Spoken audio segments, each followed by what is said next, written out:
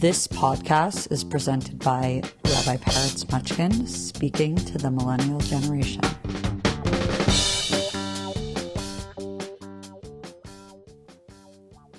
Hello, everyone. Welcome to the Rabbi Peretz podcast.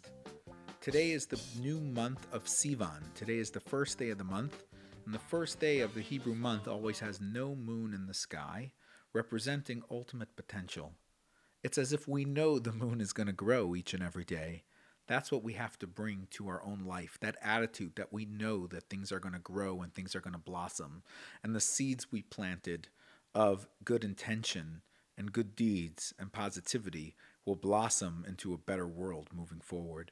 When the Jewish people left Egypt, and by Egypt I mean their restrictions, their restraints, the narrow viewpoint of life, and started going into the world and opening themselves up to the beauty that would come their way, one of the challenges they faced was, how do you bring spirituality into the physical life's pursuits?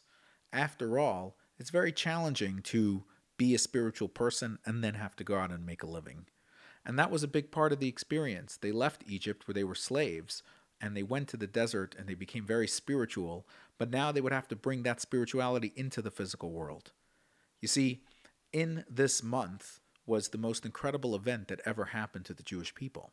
In this month, the Jewish people received their Torah at Sinai, which means that several million of us at once had an experience where God revealed the Torah to us. And it was all of us together. It wasn't to one person, and it wasn't to one group of people. It was to all of us in a desert. Anyone who wanted to join could join. And that idea is at the backbone of this month and this holiday. This month is called in the Torah month number 3, and we call it the month of Sivan. 3 represents harmony and unity, the ability to bring opposites together. So the opposite of spiritual life and physical pursuits can come together and be streamlined. And the name Sivan actually means seeing the rays of energy that are around us. So when you put this together, when you see something deeper and more experience, like them seeing Sinai, like us seeing the possibility of goodness happening in this world, we create the potential to reality ability of good things to actually happen. So this month is really all about being able to see the goodness that comes. The first time Judaism actually says the word Sivan is in the Megillah, the story of Esther, the book of Esther. And Esther mentions the month of Sivan as a time where the Jews could defend themselves. Now, anytime a person is defending themselves, essentially what they are doing is trying to live in a world where they can keep to their values. How difficult it must be to have values that you don't want to hurt anyone around you, but you have to do something in order to protect yourself. That is the difficult time we're in with the state of Israel and with life, being able to see ourselves as both upholding an immensely high level of moral and ethical pursuits, but also having to deal with the facts on the ground. It's very, very challenging, and it makes us all quiver. How do you deal with these incredibly difficult, challenging things? This world has been such a devastated feeling through COVID and through loss and through challenges and through misinformation. So much has happened this year to make it difficult. Now is the month and the time for us to perhaps see a little different, see something spiritual, see something good. And if I could be so bold, reverse cause and effect. You know, the idea of cause and effect, that you do something, you pay the price for it, or that you burnt your hand and now it's burnt. The reversing it means being able to see healing. Reversing the cause and effect of the world means leaving survival of the fittest and getting into a space where it's about being able to thrive based on internal self-worth and internal importance versus external consumption and external realities. So internally cultivating ourselves to complement the world around us is at the heart of this month. Bringing the best parts of ourselves is. And that's why it was the month for the receiving of the Torah, for us to get this gift. The Torah wasn't just about information and laws. The Torah was primarily a book to inspire unity in the world. And it inspires unity by it putting a strong emphasis on compassion, on empathy, and most importantly on charity, making this a world of giving instead of a world of consuming. Before the Torah was given, our ancestors saw their life as reaching beyond the world into the world of ethereal godliness, being able to tap into the unknown and connect to God in God's level.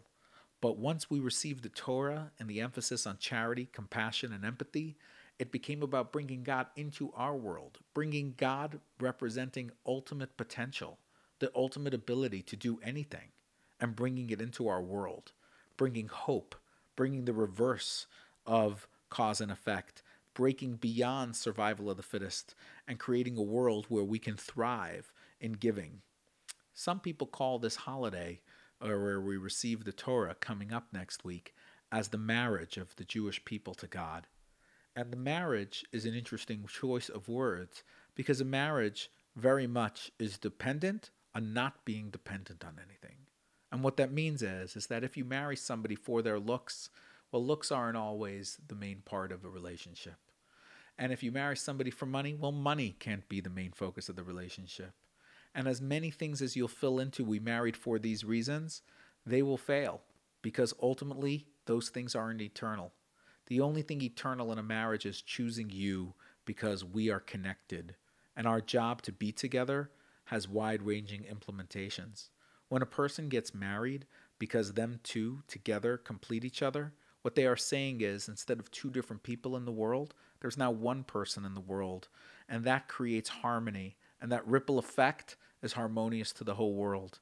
And that's why marriage is so important in Judaism, because you're not just fighting for the kids or fighting for some love, you're fighting for world cosmic harmony and unity.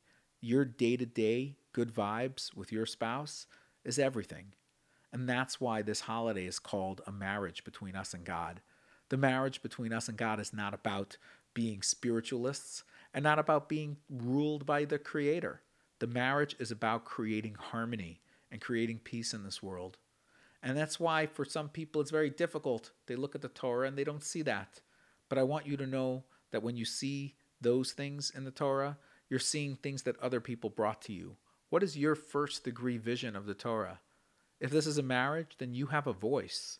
Then you have the ability to look inside this holiday, look inside the Torah, and look in your own self and spirit and say, why was I chosen to be in this relationship? Obviously, it's not because I lack something, it's because I have something beautiful to offer. And that's what this holiday is really about. A new way of seeing the holiday for me is being able to call it the birth of sentimental value. A marriage is sentimental. It isn't about what people bring to the table. It's about being you is good enough. You are whole and beautiful as you are. Sentimentality is being able to have value for things independent of consumption. It's being able to have value for things independent of the world's survivalistic ideas. It is value because it is meaningful. It reminds me of eternity beyond just the difficult day-to-day laborsome life that sometimes we experience. And that's why this is a holiday to think about our values. Receiving the Torah means receiving a set of values that we've handed carefully down from parent to child for generation upon generation. And now our generation, it's time for us to think about what does it mean to have these values. I didn't ask for them. When I started this marriage, I was just a child. We were young. We didn't know better. But now we're all grown up. What do we do now? What is it now that we can really do in our life to really be in a relationship that we want to be in? Well, the first thing is remember that you were chosen and interested and interesting to be in the relationship. You yourself are good enough to be in this relationship. And when you just realize that you yourself are beautiful enough to be in a cosmic divine relationship, from there you could start building on what is good for you, what is the right position for you. We all don't know what we're totally capable of until we're squeezed a little bit. And so far this year, I feel very squeezed and I still don't know what we're totally capable of. Well, maybe we have to see ourselves as capable before we can figure out what we're capable of. We are capable of bringing cosmic unity, is what this holiday is about. We are capable of seeing ourselves in this great paradox of my own survival necessities and my own ability to contribute to the world's unity. We need to bridge those worlds, and that world is bridged in the holiday of receiving the Torah, where we're told that charity, compassion, marriage, harmony, those are the values that are going to contribute to our world. When our ancestors came to America, they struggled very deeply. Their old world was a more rigid world, and it was very demanding, and they struggled and had tremendous traumas. But it was very difficult to take over the good parts of that world and bring it into America. So many abandoned their religious ideologies because it was super challenging to bring it with us. So we come to this new country, and here we are starting all over again. It was easier to start baggage-free. My grandfather, who grew up in Baltimore, Rabbi David Edelman, went to Crown Heights and met the Chabad Rebbe. As he was there in 770 Eastern Parkway, the future Chabad Rebbe, the one I grew up with, Rabbi Menachem Schneerson, walked up to him and he said, "Edelman, I was just in my father-in-law's office. Would you like to hear what we spoke about?" He said, "Of course, I'd love to hear." He said, "Well, a gentleman walked in off the street, what we would call an American man, walked in, and he said, 'What are you guys doing here?' And I said, 'We're Hasidic Jews from the old country, and we're here establishing roots and creating an opportunity to connect with our brothers and sisters from all over the world who are coming together here in America.' And the man said, 'That's beautiful.' He said, 'Can I do a mitzvah with you?' He said, 'Sure.' He said, 'Let's put on tefillin.' So they put on tefillin together. After the experience with this man, an old Hasidic Jew from the old country came up to what would be the future Rebbe, and he said, 'Excuse me, but you can't be nice to these Americans. If you tell them nice things and you do a mitzvah with them, they'll never grow, they'll never do more. You have to be tough on them. You have to tell them that they're not good enough and they could be better.' And since I was new here in the country, I thought, hey, maybe he's been here a day longer and he knows better. And I walked into my father-in-law's office, the great Rebbe Yosef Yitzchak Schneerson, and I told him the story, and I said, 'What is our way? What is our pathway?' And he looked at me and he said, 'Here in America, only love. Only love.' And when he told me that story, he said, 'That story came from the Rebbe's office to the future Rebbe straight to me, and now I'm giving it to you.' The whole idea of getting the Torah, the whole idea of leaving Egypt, the whole idea of all of this Jewish experience is learning how to love and bring connection, compassion, empathy, charity to the world around us. This is why it is here. This holiday, this month, let us look for another element of giving, another element of harmonizing within ourselves. The ability to see ourselves as a conduit for this is the goal, and it is what we're hopeful for this month. All the best. I look forward to being in touch. Feel free to drop a rating on Apple as well as any platform you're using. And reach out, be in touch. Rabbi Peretz on Instagram, word@rabbiperetz.com.